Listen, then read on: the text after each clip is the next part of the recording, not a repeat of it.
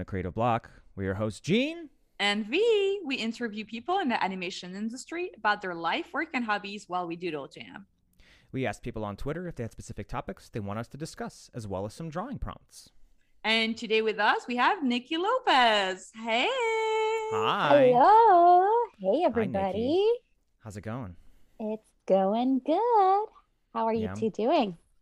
We're doing well, even though this episode will probably come out long after Halloween. This is our Halloween special because I am so honored. I actually well, maybe we'll push it. Maybe we'll push it closer to Halloween because you are the most Halloween-y person that one would not think, but yeah.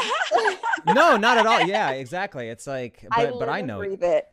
I know you. I know you're all about the ghosts and the spookums and the I am. haunteds. They're my friends. That's it's up for debate. But I think that other than that, you're also a showrunner and many other things. So tell us who you are and what you do. Well, my name is Niki, and I am currently the creator and showrunner of Santiago of the Seas on Nick Jr. And hopefully more things to come.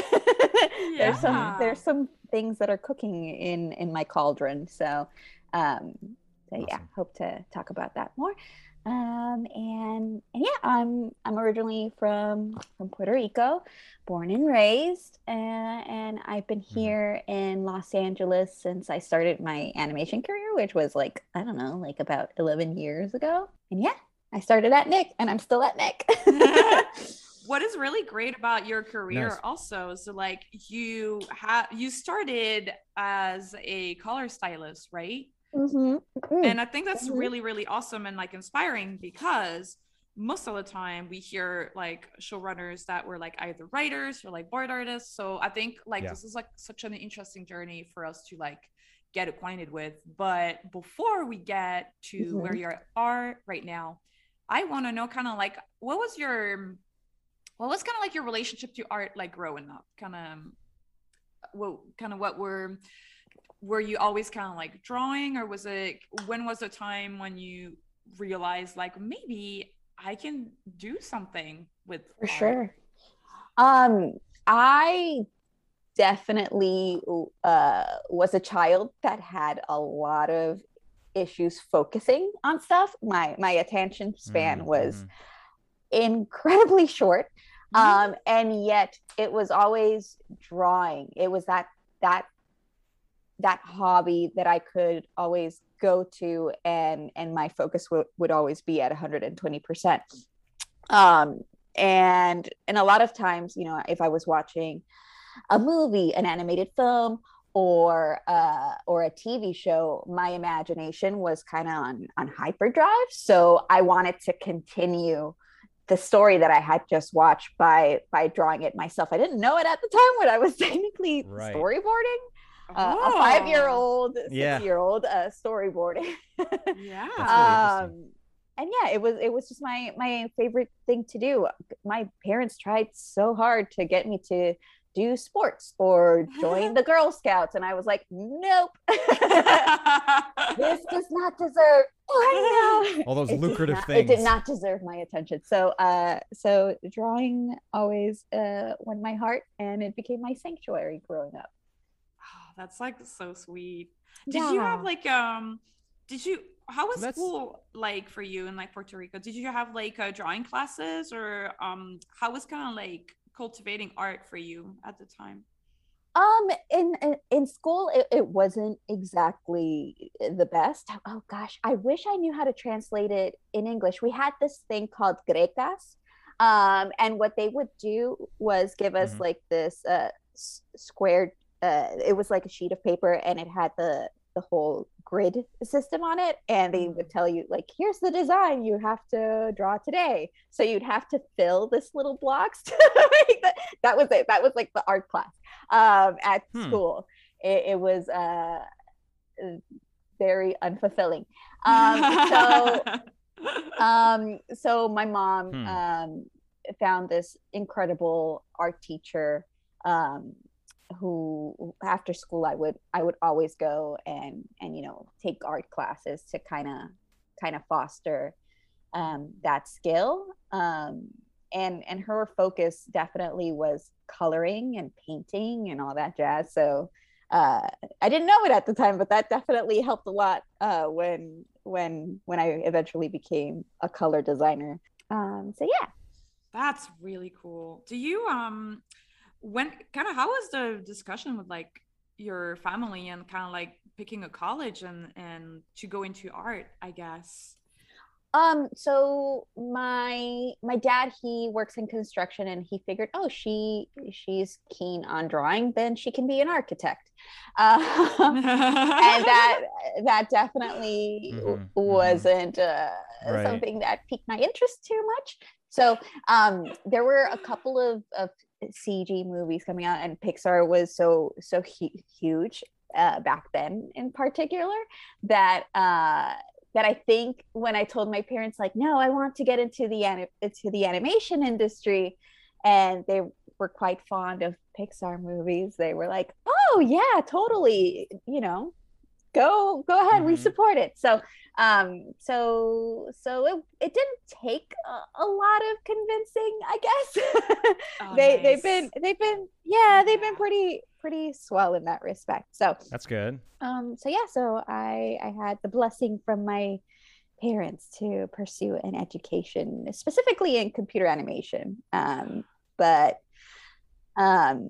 I didn't last in computer animation too long, mainly because I grew so enamored by the previous side of things, by storyboarding and character design, that I wanted to improve my skills as an illustrator to potentially do that after graduating. I truly hated learning Maya.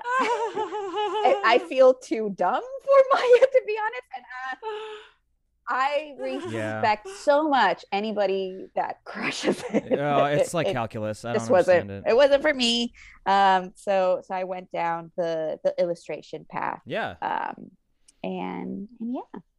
That is so great. Was it a school in Puerto Rico? No, I actually went to Ringling College of, well, back then it was Ringling School of Art and Design. It's now Ringling College of Art and Design in Sarasota, Florida, which was, it had a very good reputation, specifically for their computer animation program. So yeah, so I ended up going there. How'd you like it there? I will be forever grateful for having the opportunity to meet my best friend there. But did I thoroughly enjoy my time at Ringling? I did not. Right. I didn't have the most supportive instructors. It wasn't my favorite experience. And I know I shouldn't say, like, if I could do it over again, I'll go elsewhere, because I feel like every decision that I've done in my life has led me to where I am today. But if anything, I certainly took away knowing what's the best way to mentor people and what not to do. I mean, that's still valuable, right? Yeah, exactly. Having gone through it yourself, you have a better idea of what not to do. Yeah. Some professors there had an interesting way of critiquing. Fun story. I had done this assignment, and everybody pinned it up, and this one particular professor, which had quite the reputation for being very theatrical in his critiques, he yes he ripped my assignment from the wall, turned it into a paper airplane, and just launched it into the trash can. So, I mean, it takes a lot to trigger me. I feel like I have a very turn shit into flowers mentality. So I basically just said that like, it's fine. But yeah, he was an interesting dude. What the fuck is wrong with? That's a very insecure person. It's also like they're probably like finally they have this like class which is basically like an audience and they're like, this is my show now, I run this class. It's kind of sad because it's like, well, the good thing is that you were able to not pay that much mind to it and still go on to be like very successful. It's just kind of sad to see like teachers like that. It's like really easy to break like young artists like spirits.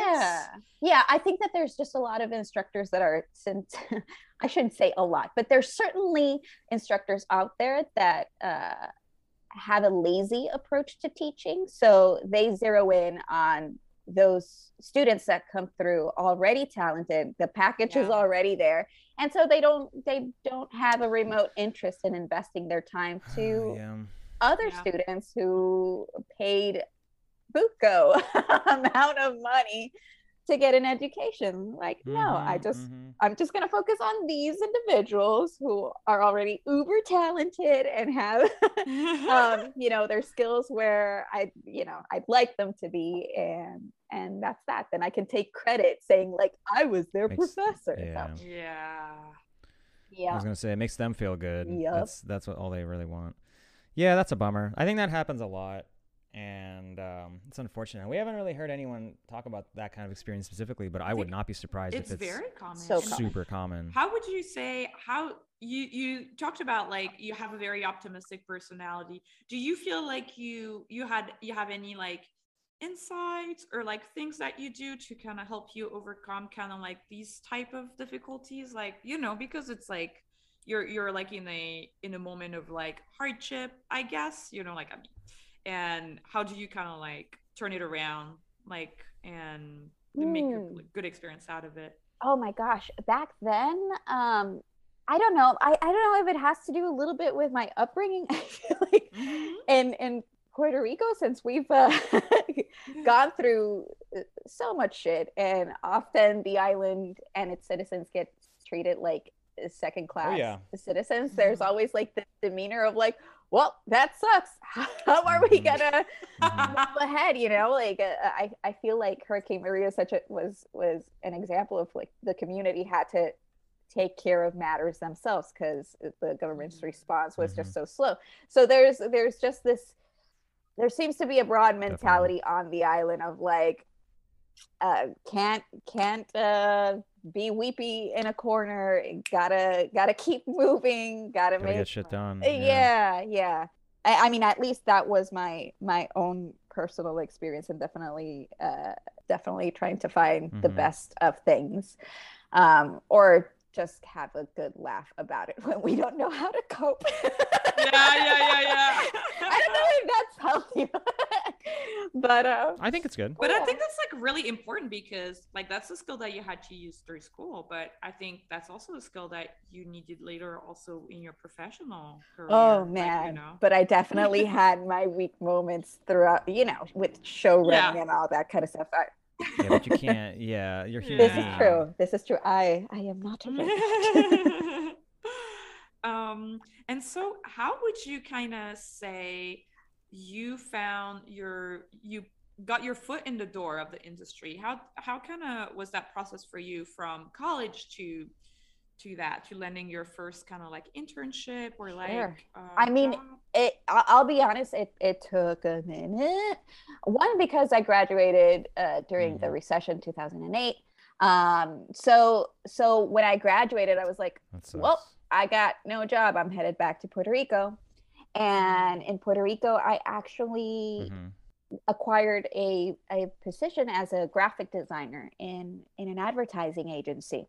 And I was just delighted because I thought, oh, people think that I have a level of skill that is worth employing, Because I definitely was feeling like, oh my God, those 4 years that I was in college. What did I do? I'm coming out of it empty-handed. But no, I got hired in this advertising agency, which was great. I mean, I definitely got to learn a lot about pitching. And I certainly had this mentality embedded into my mind of, you do something and you then let go of it rather quickly, because it's just the process of advertising and going through clients that need their material really fast, and then you have to move on to the next one. It's just such a quick pipeline that it becomes a little bit easier to let go of stuff. Right. As fond as I could have been of certain work that I did, it was an intense gig for sure. I was doing it for about 6 months, just because most of the days, I was staying there till very late, like 3 a.m, 2 a.m, trying to get that pitch done. And we were not paid overtime. Oh, that's good. Really? So, that's good. That bank. Yeah, nice. No, we were not. We were not. Oh, you were Oh, I not. thought you said you were. No. No, sorry. I need to enunciate. That's the opposite. That's really bad. No, it was pretty abusive in that sense. But yeah. So I left that world partially. I still freelanced a little bit. I was freelancing doing that. I freelanced doing inking and coloring for certain comics. And after a while of chasing checks, I got very tired. And I found out that there was this animation convention called CTN Expo. I think it was their first year. And I thought, oh my God, this is it. This is my opportunity to finally meet with a recruiter and find out ways that I could form a part of the industry. So I used my savings and I flew to Burbank and met with a couple of recruiters. The one that resonated with me the most was definitely the recruiter from Nickelodeon. It triggered that feeling in me of like, I remember why I was so obsessed with Nickelodeon growing up. She just felt so approachable and so silly, and it had just like that Nickelodeon energy, without the slime. And that just both became metaphorically and really. Yes. I remember I worked so hard on that resume. I had to ask her too, like, what's the best way to get into the studio if I've never had an animation, if I've never had experience in the animation industry before. And she spoke so highly about the internship, and that just became the mission. I wanted to be accepted into its Nick-turnship program. I tried 2 times. First one obviously did not make it in. And then after that, I kind of, since I had met her, I asked for advice. Like, what would you like to see? Blah, blah, blah, blah, since she had already met me in person. And I integrated that advice into my next shot at applying. And I was accepted. I definitely played What a Feeling on loop. Oh God, I just couldn't believe it, because I was like, this is it. My dreams are coming true. What a feeling. And I started at Nickelodeon. It was summer 2010. I just lived for it. Like every single day, I had this whole approach of like, I have to prove to them that I don't know, I'm crucial to the company and they should never let me go. Yeah. So what concerned me though was that at the time, like Nickelodeon had all these DreamWorks properties like Kung Fu Panda, Legends of Awesomeness, and Penguins of Madagascar, and they didn't have their new building set up. So we were in a separate building. It was called the Penthouse. And I thought, holy shit, I'm in trouble because I'm not going to get to network as easily as all the other interns. But this is where word of mouth comes to play. If you fucking kick ass with your production and you're always there for them, that word of mouth is going to spread. And my line producer and my production manager, who she's still a mentor to me, I love her so much, Joanna Soesta.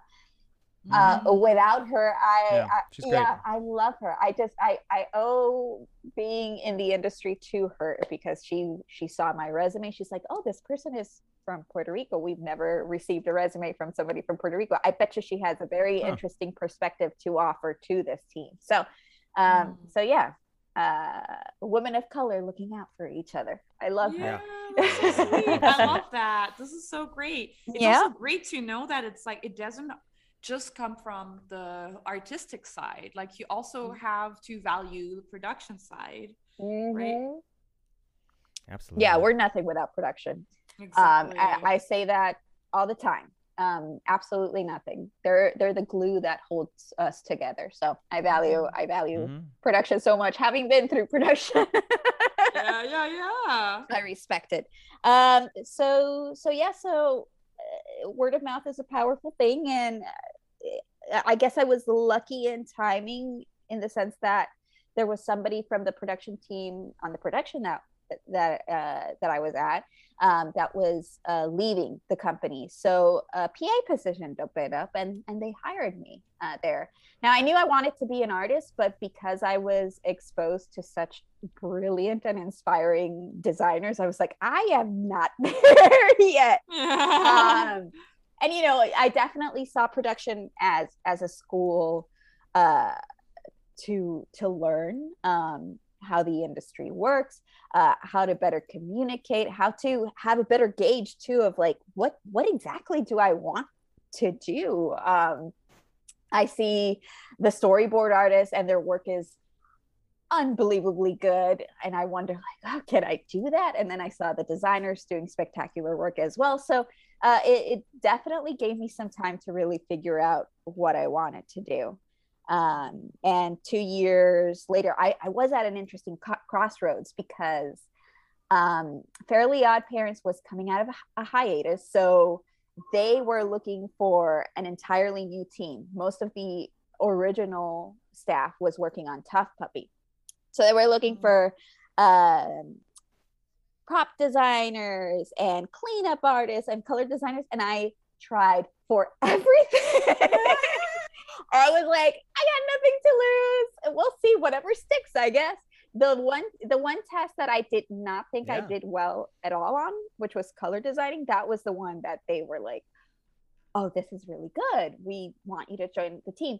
But I should mention that prior to testing, Joanne had asked me if I wanted to be promoted to a production coordinator, but I had to accept it then and there.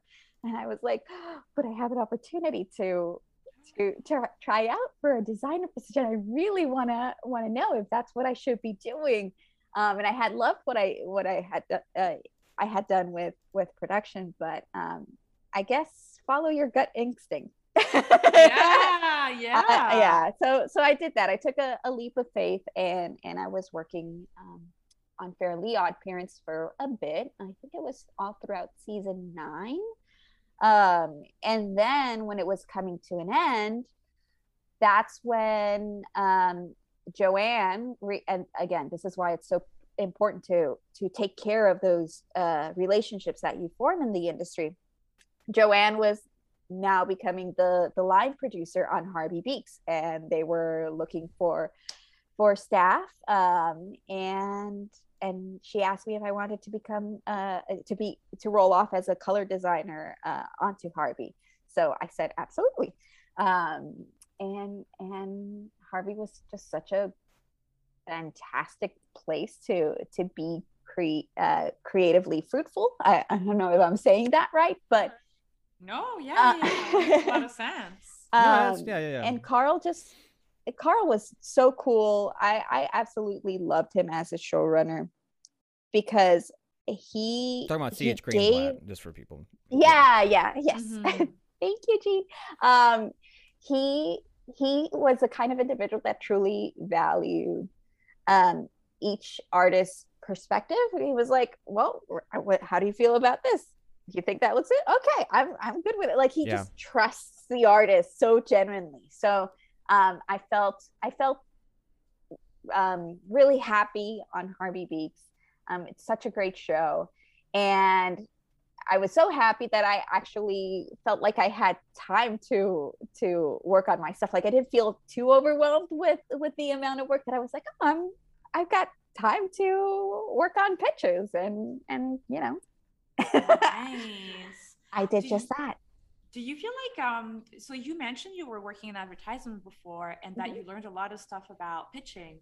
What would you say? And it's actually really interesting too, because we've had Pedro, Eboli, and Carl, who both worked in advertisement before, and they also said the same thing. And I was going to ask you, what was your takeaways from advertising that you're using for pitching? Presentation is everything. Yeah. Oh, interesting. Yes. When we were pitching to clients in this advertising agency, it was all about packaging that experience. How can we sell that? Like they're part of this world, this experience. So I kind of took that into my pitches. I certainly did that with Santi when I was working on the pitch Bible.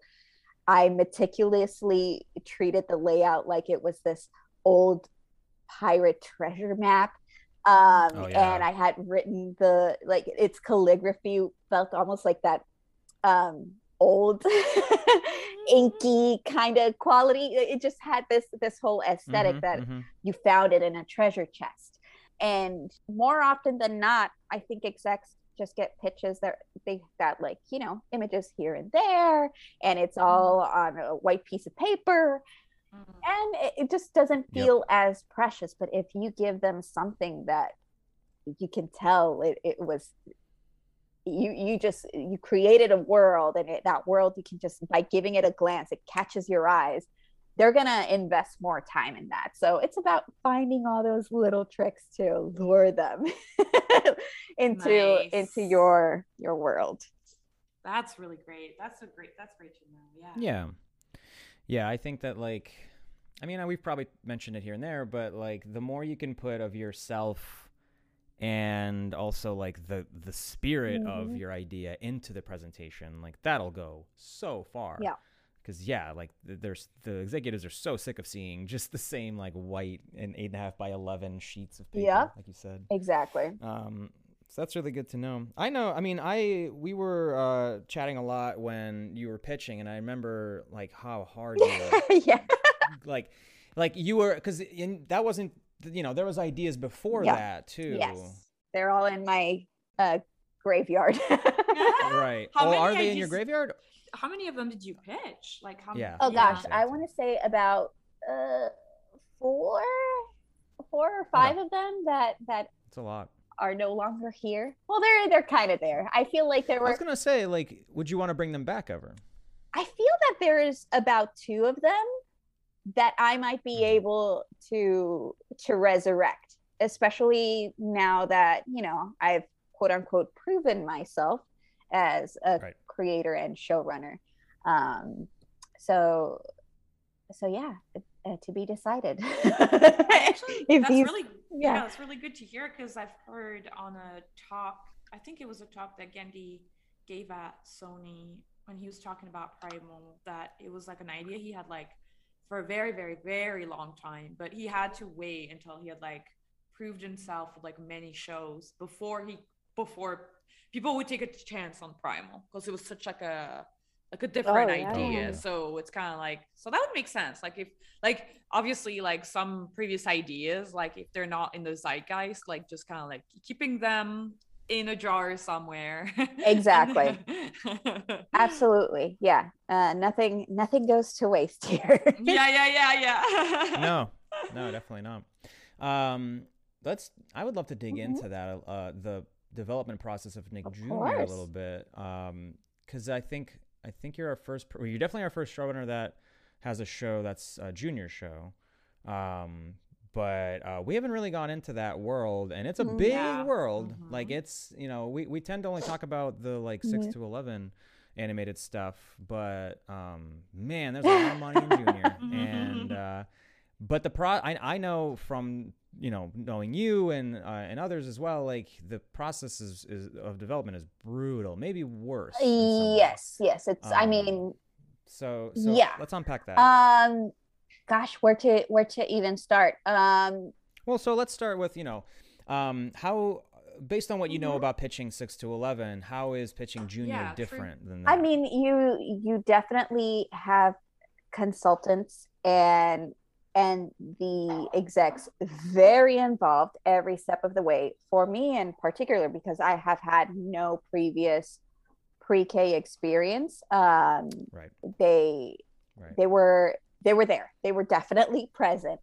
And they certainly brought forward after the show was taken, after the pitch Bible was taken into development. I think it was like there was a period of time where they were bringing forward like a selection of writers, like, oh, this writer has had experience working in preschool. We think it would be a good match, et cetera, et cetera. So eventually, once we found the writers that would, collaborate best with me, we kind of went into our own little bubble and focused on producing the show Bible and the pilot script and all that jazz.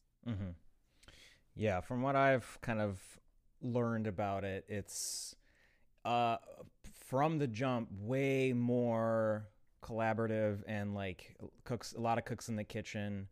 Yeah. And it's like, one of, oh, go ahead. Yeah. Sorry. No, go ahead. It is one of those situations where stay true to your vision, but you're going to have to compromise a lot of things.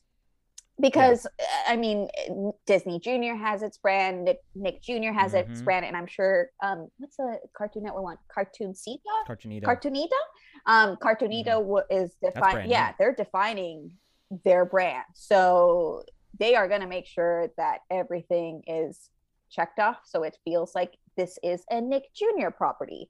And it has that little glimmer. The characters have that little glimmer in their eyes that most Nick Jr. characters have. That's the kind of thing that they're looking at. When you say little glimmer, you're actually talking about design, or you're talking design? About Yeah. Oh, interesting. So even the design has a specific brand. I thought you were talking more like conceptually, but that's a really interesting thing to point out. Yeah. Kind of like now I kind of see it. I get with like Paw Patrol and like Shimmer and Shine. Yeah, that's true.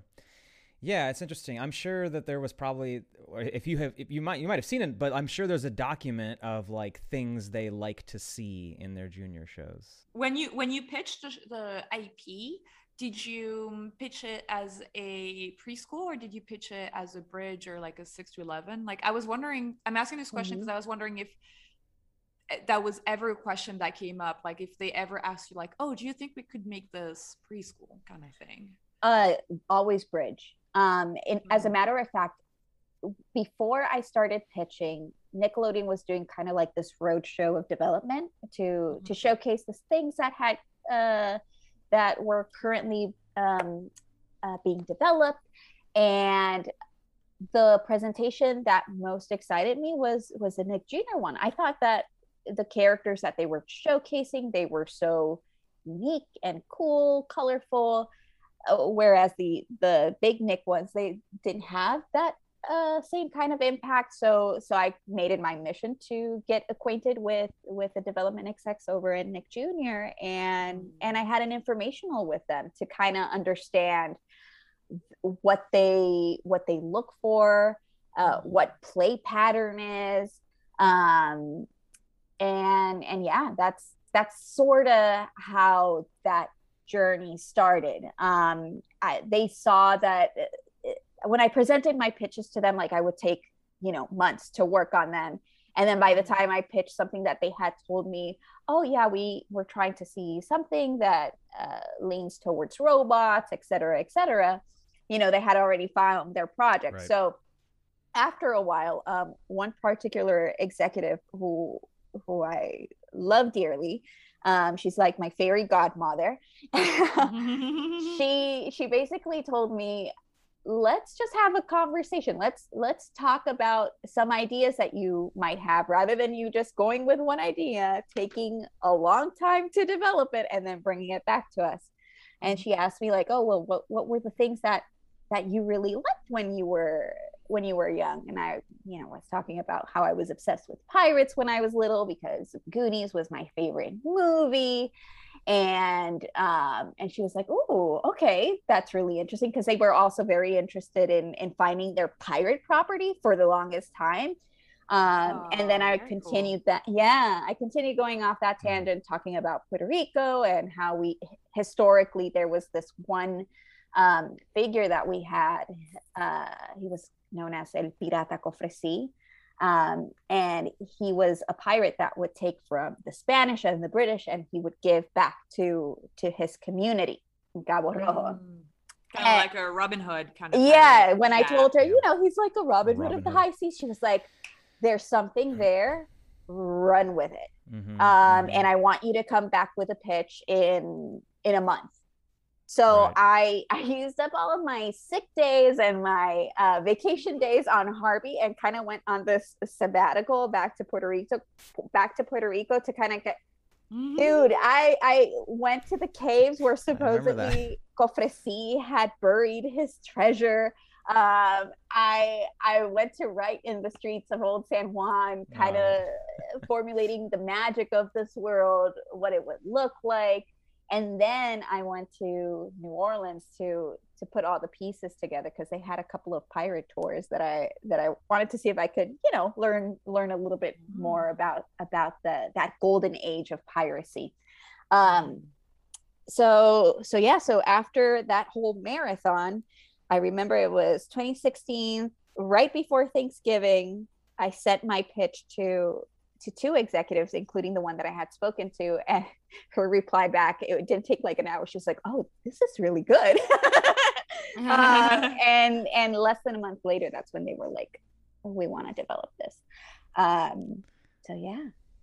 Oh, that's super great. That's super awesome. I love that, like, you had this like long-standing relationship. That's awesome. That you were able to just kind of narrow into like what they were actually looking for at the time, and then really use the momentum to just kind of like really push for it. I think, yeah. Throughout my entire journey, whether it was starting off in production and then as a designer, and then working with development and creating a show, it's all about these relationships, about really nurturing them and making sure you're in touch with these individuals.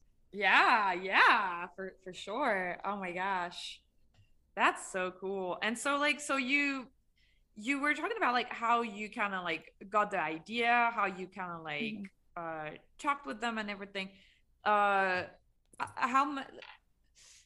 much of like, what are the steps in development, kind of like once you finally have the studio that's like they're interested in your idea, and now you kind of start into development, right? Because like you have like this pitch packet, but then you have to kind of like go from here to what the studio actually greenlights, right? Yes, correct. So, you know, we start fleshing out the characters a little bit more. We start putting all the pieces together in that show bible, the rules of the world, the characters, what's the formula, or what is known as the play pattern for the show. What are the things that when little kids are watching it and they finish the show, they're going to go back to their regular routine and they'll want to role play as that character? What are those things? Like, for example, Santiago has his compass. So how does he communicate with his compass? It projects a hologram. And what are those key phrases that he says? Like, adventure awaits me, heart. You know what I mean? Like all these little things that are sticky, that preschoolers will watch, and they'll repeat it with their friends when they're playing. Those are the things that you're kind of trying to flesh out. through that process, all the while defining the look of the show. So we've reached out to a couple of character designers, and we started to do some art for the world itself, for key hero props like the ship. And what was interesting about Santiago was in development for about a year and a half, and it moved very quickly. Like, no joke, we didn't even have the pilot animatic ready by the time they decided to greenlight it. Interesting. Yeah.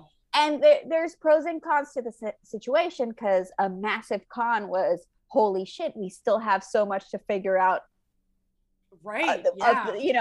For the show while it's in its first season, and that brought so many headaches. Yeah, I bet that must have been like really tough. Yeah, but we had the character designs ready prior to greenlight. We were doing the voice casting, and what was done before the pilot animatic came into existence was like a storybook version of that pilot script. And they have a consultant that sits with kids and reads the stories, and and it's really interesting because they put like a bunch of toys and puzzles around little kids to see if they're more interested in the story of Santiago, or would they rather go play with that cart. That's it. Wow. Cart. Man, yeah. Wow. So I guess that's a way to check. I don't know. Yeah. And throughout all of the first season, we would do research where we would play our animatics to a classroom of kids, and they had all sorts of toys around them. And we would measure, this episode is successful because none of the kids decided to play with toys, or this episode in particular is really weak around this part because this is when a certain number of kids decided to play with this puzzle. It is nerve-wracking. I bet. You're in these meetings, right? Or in these? I was in a few of those. Yeah. Mm-hmm. That's got to be so stressful. But the cool, it was very stressful, but the cool thing about it is that I finally understood so much about, creating a show for preschoolers, and almost like, I don't know, I just have so much respect for it now, and I'm very precious about our audience, that I want to make sure that what we create for them is, it fuels their imagination. It gives them joy and confidence. I think it's so cool that we get to create a show for kids where they feel so inspired by certain characters that they want to role play them without feeling self-conscious, because sometimes that's the issue with 6 to 12. Like, I can't let my friends know that I'm watching this show because then they'll make fun of me, you know what I mean? Like, right. Yes. So there's this purity. Yeah. 100%. Yeah, that's very true. I remember, my nephew was like really, really into Paw Patrol when he was like a little kid. It was like, I was at Nickelodeon at the time, and my sister was like, "Can you get some Paw Patrol swag?" Well, I'm like, I don't know if I can while I try. It was actually for her. She wanted it. It's really true. Like, that's really, really sweet to like see that. It's good that they included you in those meetings too, because I mean, and it's up to the person if they want to subject themselves to that, but that's not I was never included in focus testing stuff, and they didn't want me to be in it. Maybe that's for the best, but I think that it's nice to get those responses. The way that they explained it was, it's like they don't want the feedback. They don't want me to be affected by feedback that isn't actually relevant to them, which is fair. Because it's like, I might hear something from the kids or from the whatever they call it, like the curator, whatever, the person who's managing and moderating, the moderator. I might hear something from them that I might imprint and be like, oh, I gotta fix that, I gotta address that. But they might be like, that doesn't matter, that's not a real note.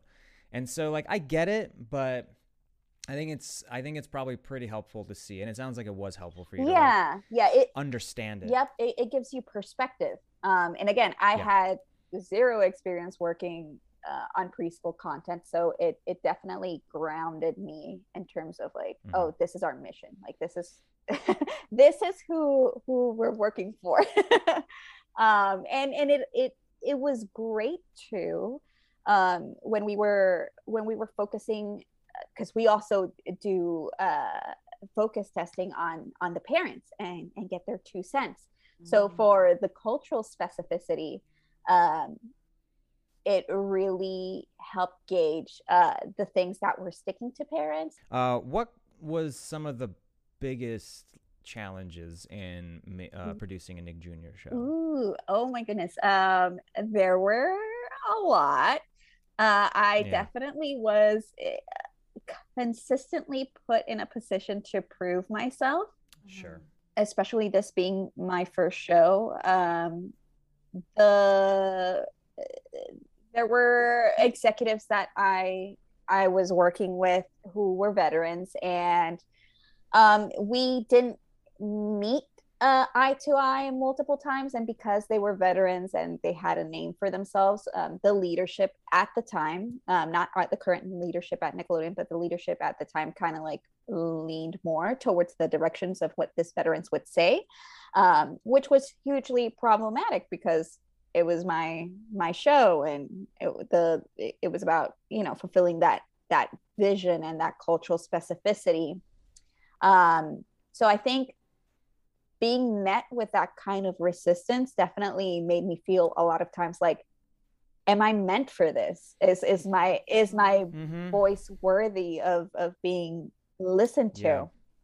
You know, I definitely, I don't know, I just had to deal with a lot of gaslighting, mansplaining. Oh boy, I was in multiple situations, if not most of a lot of episodes during season 1 when they were going to be launched, when the brainstorming sessions were supposed to become you know, to start. I was not looped into those meetings, so didn't help that the production was bi-coastal too. So because my writing team, and I would log in through, you know, I guess the whole work from home situation wasn't so jarring to me because I was already doing that with you know, the show early on during season 1, it being bi-coastal. Sure. But you know, I feel very fortunate now with a second season. The culture on the show is a lot healthier. It's truer to that bridge vision that I had. So we're taking some chances during season 2, definitely exploring more of Latino Caribbean lore, showing that heroes have a bounty of vulnerabilities, and they make errors too. There's nothing, I mean, it's so important to give kids heroes that they can relate to, so they don't have this complex upon their lives, like, well, I have to be absolutely perfect like a robot and not feel sad. Like, that's not healthy. So yeah, so that's what we're trying to do this time around. No, that's really great. When you were talking about that you were I forget the word you used, tested, or like you had like you had to prove yourself, kind of what oh, you had to prove yourself? Under what kind of forms can you like elaborate on that? Would you say it's like on design? Would you say it's like on story? Would you say is it more like you were talking about, like sometimes you were out of the loop with the emails and stuff? Or sure. So I guess I can break it into departments. And the side of design, I felt like I was pretty trusted for all the decisions. Just because the other execs that were there, they weren't as visually savvy. They didn't have really like the design background that I had. So there was a level of trust. But, you know, I remember when we had our storyboard reviews, you know, I took it upon myself to, I just never want to seem like I'm talking out of my ass. So I would just study the craft with storyboarding and shot selection and this and that, just to make sure that I could be as educated as possible when giving a note and not getting like on my storyboard artist nerves. Plus, I had an exec that was always like, well, give me the note. What's the note? I'm like, okay, I will give you the note. And I would come prepared the following day for our reviews with my notes.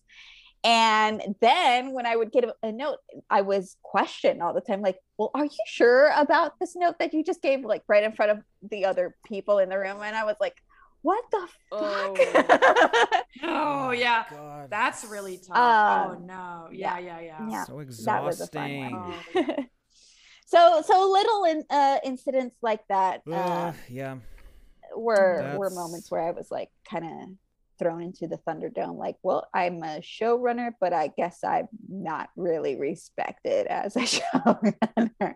So this might be a loaded question, but like, how do you deal with that internally? Like, where do you pull from to face that kind of stuff? Because I think that that would be a lot for people. For some people, that would be too much, and they just wouldn't want to deal with it, and I wouldn't blame them. But I think it takes a lot to push through. I started collecting receipts because I figured these would come in handy one day. Interesting. That was. You mean like emails and not like actual emails receipts. And just exactly. Emails and just. I mean, it will sound like almost journaling, like on this day at this time in this meeting. This is what happened, and just rather than be emotional about it, be very factual.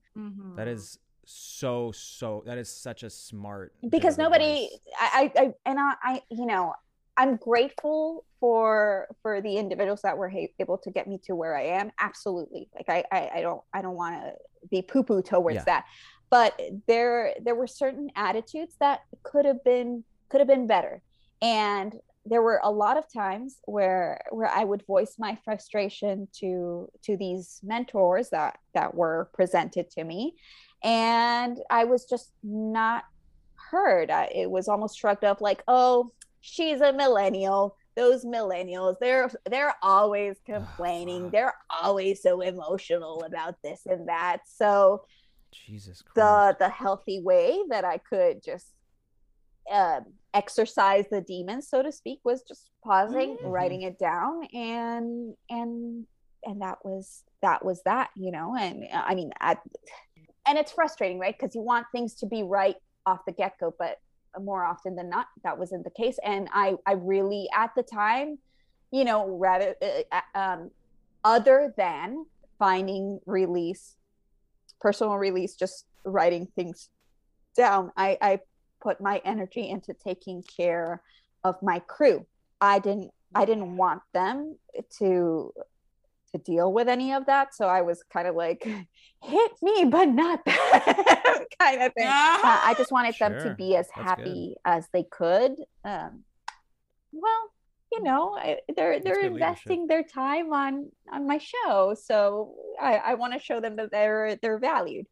So my crew and protecting them became my priority. And if for example, if I wasn't being appreciated when I was giving, say, for example, notes on the writing side of things, then I was going to exude all the passion in the world and all the dedication to the visual side of things. I was going to make sure that, given the budget and in the realm of preschool, I would make the show look as best as possible, you know, as something that I would have wanted to see when I was little. I see. That's great. Yeah, I really like that bit of advice. I think that I would have never thought to do that. I mean, I definitely keep emails, and I would definitely go back to certain things occasionally, but I think especially if you're a woman or a POC, I think if you're going to get into development, you probably got to keep those receipts, and you got to keep those conversations in mind, because, man, I'm sure there's so much condescending bullshit. Even me, with my perspective, there were situations that were so toxic and insulting that I'm like, Gene will remember that. like in the Walking Dead games. It's like you have to remember, because those things will come back up later, and you're like, you just have to bring them up and be like, yeah, we already talked about this, and it was in like the conversation didn't go well, or you know, you told me to do this and you see now what happens. And it's like, it's a constant battle, and people will say things to you that they don't even fully understand, or they don't understand how it comes off, or they don't understand how much it affects the long term. I don't know. It's a whole thing. Neither of us can give examples, but it's really hard, because like, I also had like experience with the producer that wanted to like go forward with my idea and like pitch it around and stuff. But even at a producer level, like there were like lots of moments like you're talking about, that like I was left out of the loop. They like picked a writer without talking to me about it, or like, and then it's like, well, this is the script, now do a storyboard. And it's like, this is the first time I read the script. This is supposed to be my idea, and like this doesn't reflect what I thought about the show. Or like, well, I'll do.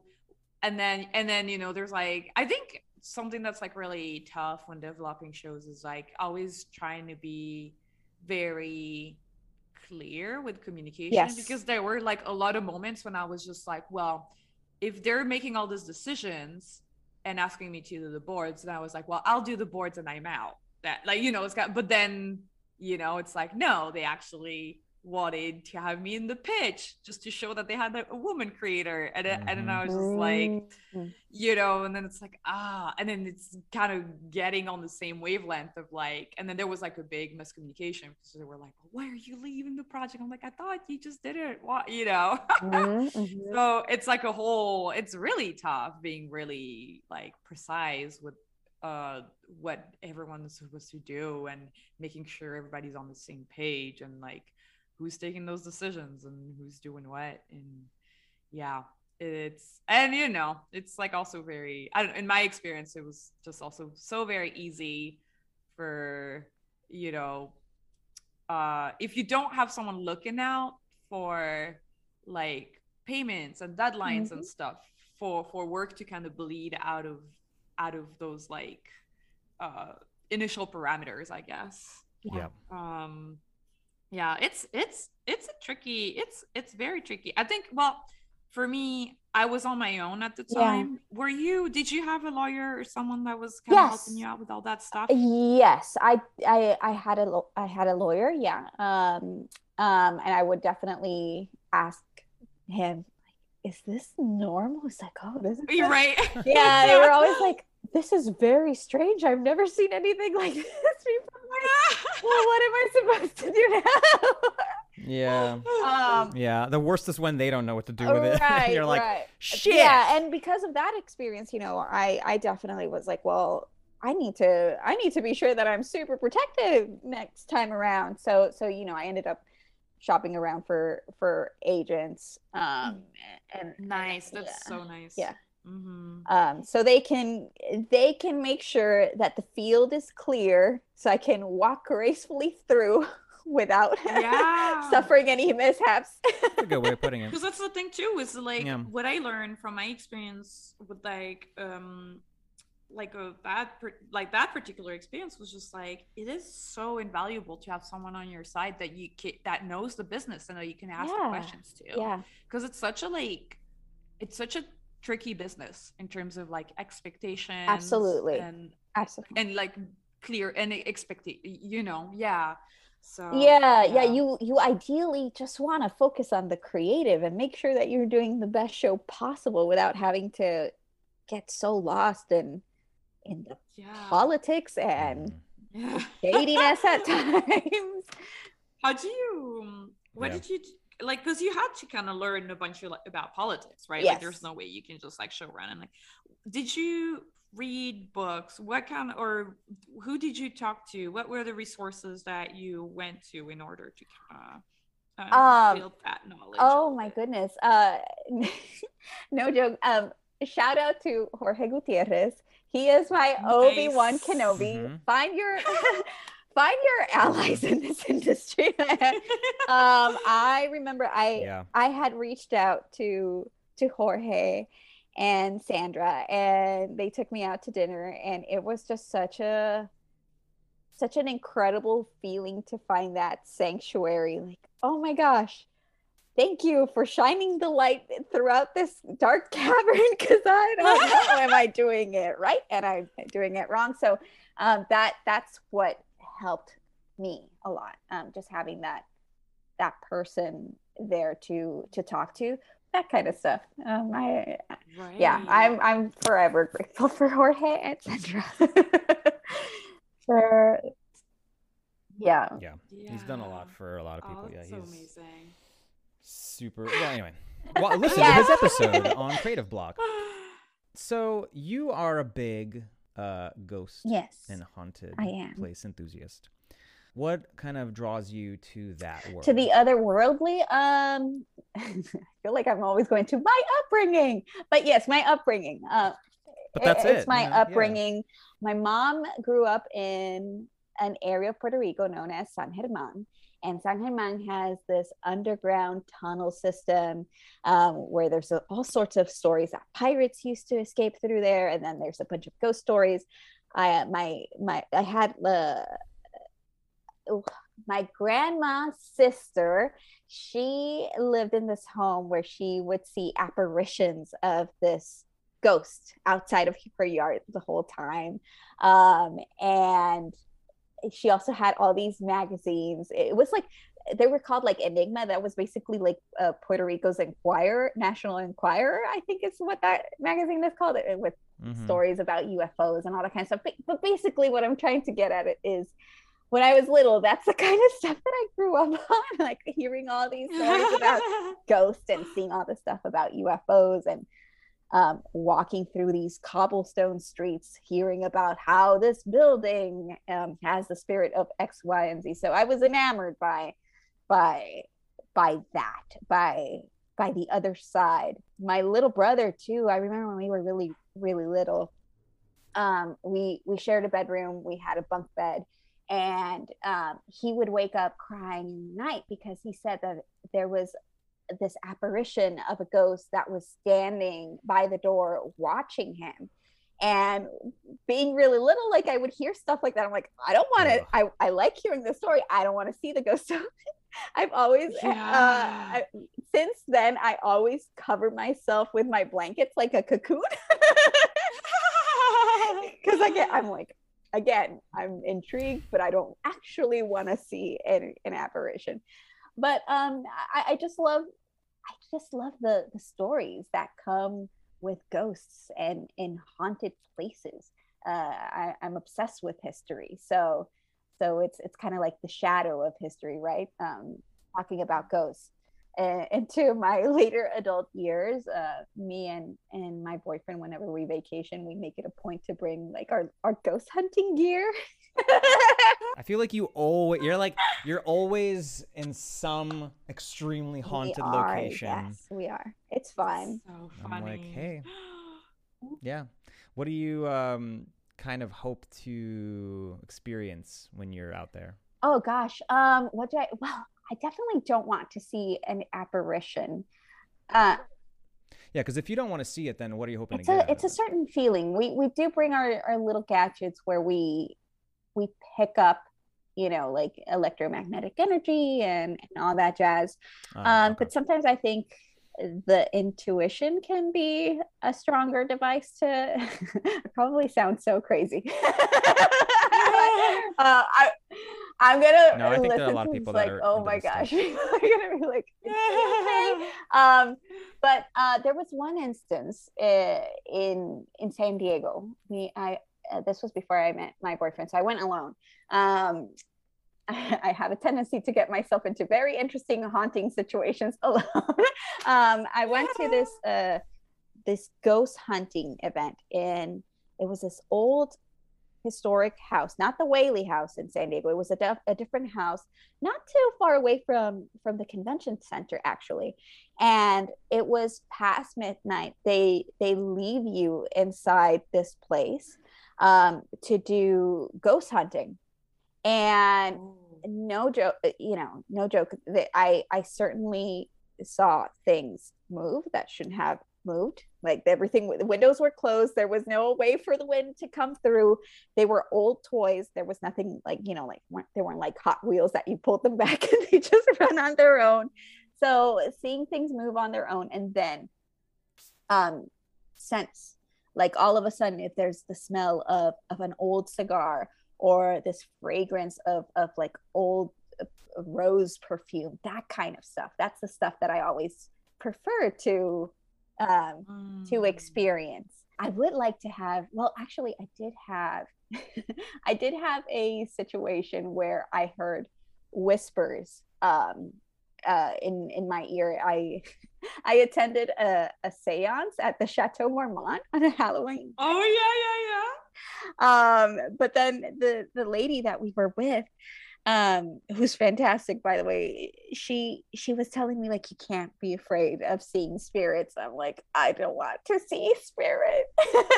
And she took me to a room where there was this old mirror, and she sat me in front of there, and she was like, just be calm and tell me what you see. And I kept, the entire time I kept my eyes closed. I just didn't know. I didn't want to see anything. I'm okay with the smell. I'm okay with the sound. That's really funny. But no apparitions, please.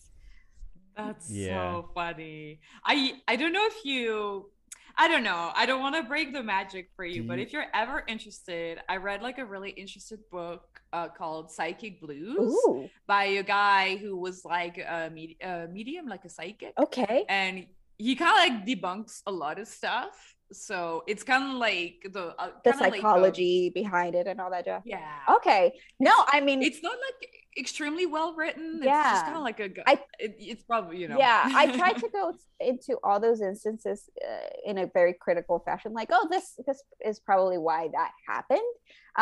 Right. So reading something like this, I actually appreciate, because then I could be even more critical, like distinguishing whether is this for real or is my mind just playing tricks on me, kind of thing. Right. Yeah. I love that stuff too. I love that stuff, but I'm kind of like you. I'm like, I don't actually want to see anything. Like, I just want to make sure that, it's like fun things that happen, but they're like, there's always like an explanation for right. Yes, exactly. Yeah. I'm way too rational about things, and it's like I desperately want to be proven wrong, and I would love to see some fucked up shit that so that I have a story and so that I can be a little more open-minded. But it's like, I know I don't trust my own mind enough, and I know that it will play tricks on me. Like things will fool my eyes all the time. And if I was already in a situation where I know that it's quote unquote haunted or whatever, then I would just project that much more. And I remember we stayed in a hotel. I guess it was a hotel in San Diego, and you might know the name, Niki. I don't remember, but it's a hotel that is known to be haunted, and it's like an old house. It's like an old mansion. I remember we talked about it a while. This is a long time ago. Oh! Is this the one that's right next to Balboa Park? I think so. Yes. Because it's no longer a bed and breakfast. I think they just shut it for like wedding events and all that jazz, which is unfortunate, because it felt like you were actually staying at the haunted mansion. Yeah, dude. It was the coolest bed and breakfast. Yeah. So yes. So I remember. I can't remember the name, but yeah, there's a used to be a bed and breakfast by Balboa Park, and we stayed there around the time of, I think, Comic-Con. And I knew, it's got a vibe, and it's old and creaky, and there's always weird breezes from somewhere.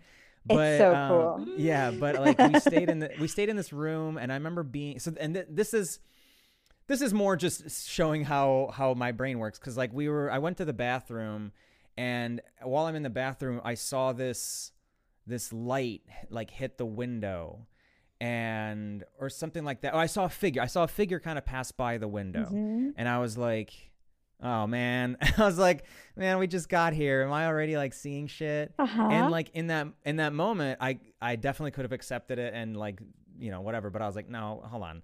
And so I investigated, and I opened, because I was like, we're on the second floor. There's no way that there's somebody outside. And I opened the window, and there was like a road just far enough that if a car passed by and its headlights were on, it would like have this shape come across the, you know, the glass.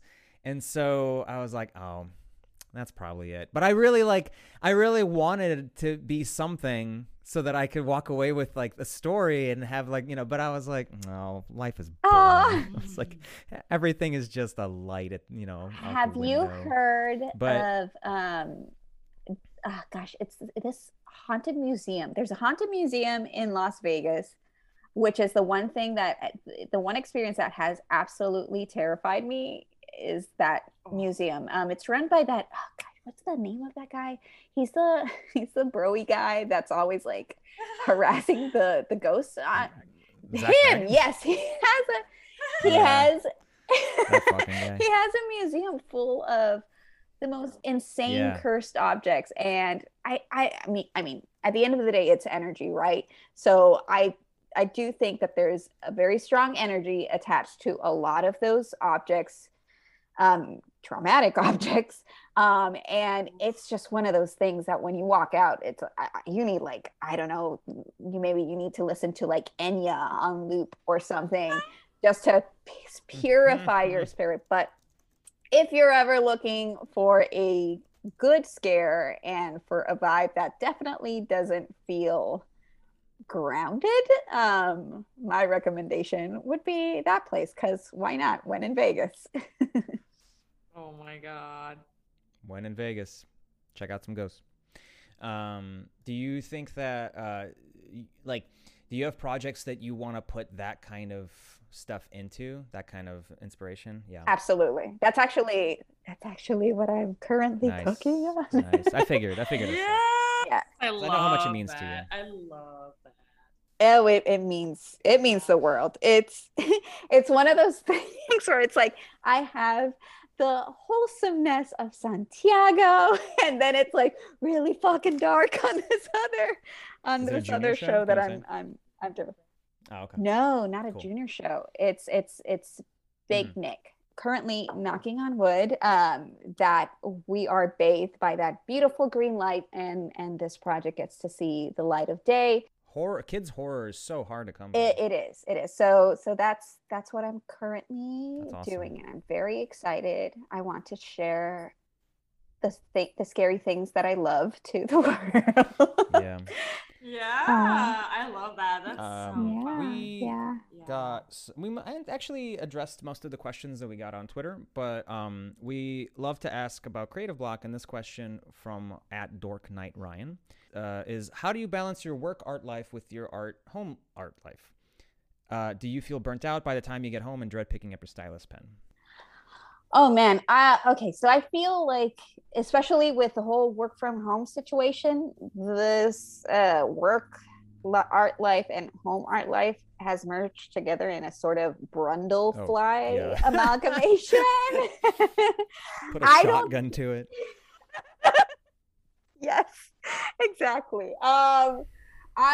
I need to master the art of balancing the two. If I'm being super honest, I find it hard to pull away from my Santi demands to do my, like, because Santi is so personal to me, and this other project that I'm working on, it's so personal to me. So my energy is absorbed in those two realms.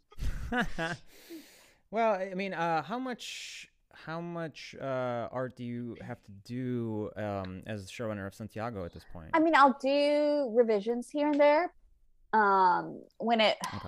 With the other project that I have in development, I definitely went through a lot in terms of, because I was a color designer. That's kind of like the thing where I'm like, I need to do my take on this. So anytime that things come through where I have to, give my notes on the color scheme, et cetera, I definitely go into it, and I love it so much. So I'll just play around and try different choices.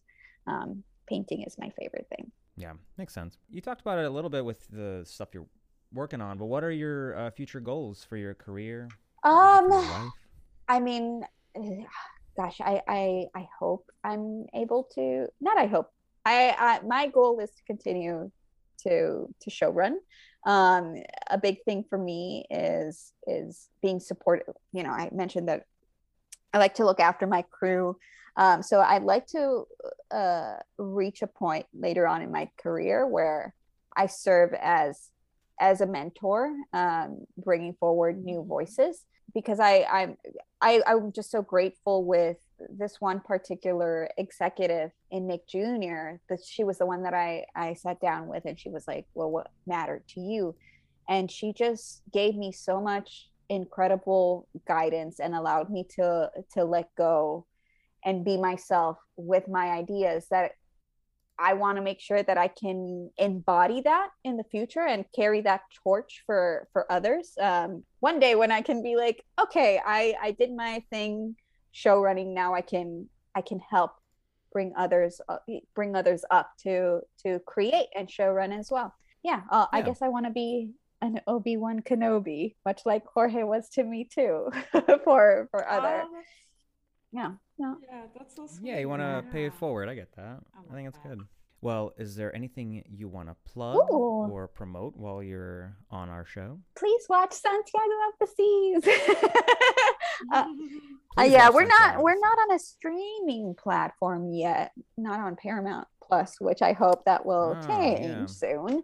There's a couple of episodes that can be watched on YouTube. Some you can download through Amazon. But the support and the views totally help. So yeah, give our show a watch. The preschool and bridge shows that can be fun too. Yeah, they can. Yeah. And go look at some ghosts. And go forth and ghost hunt. go forth and see some spooky shit. Yeah.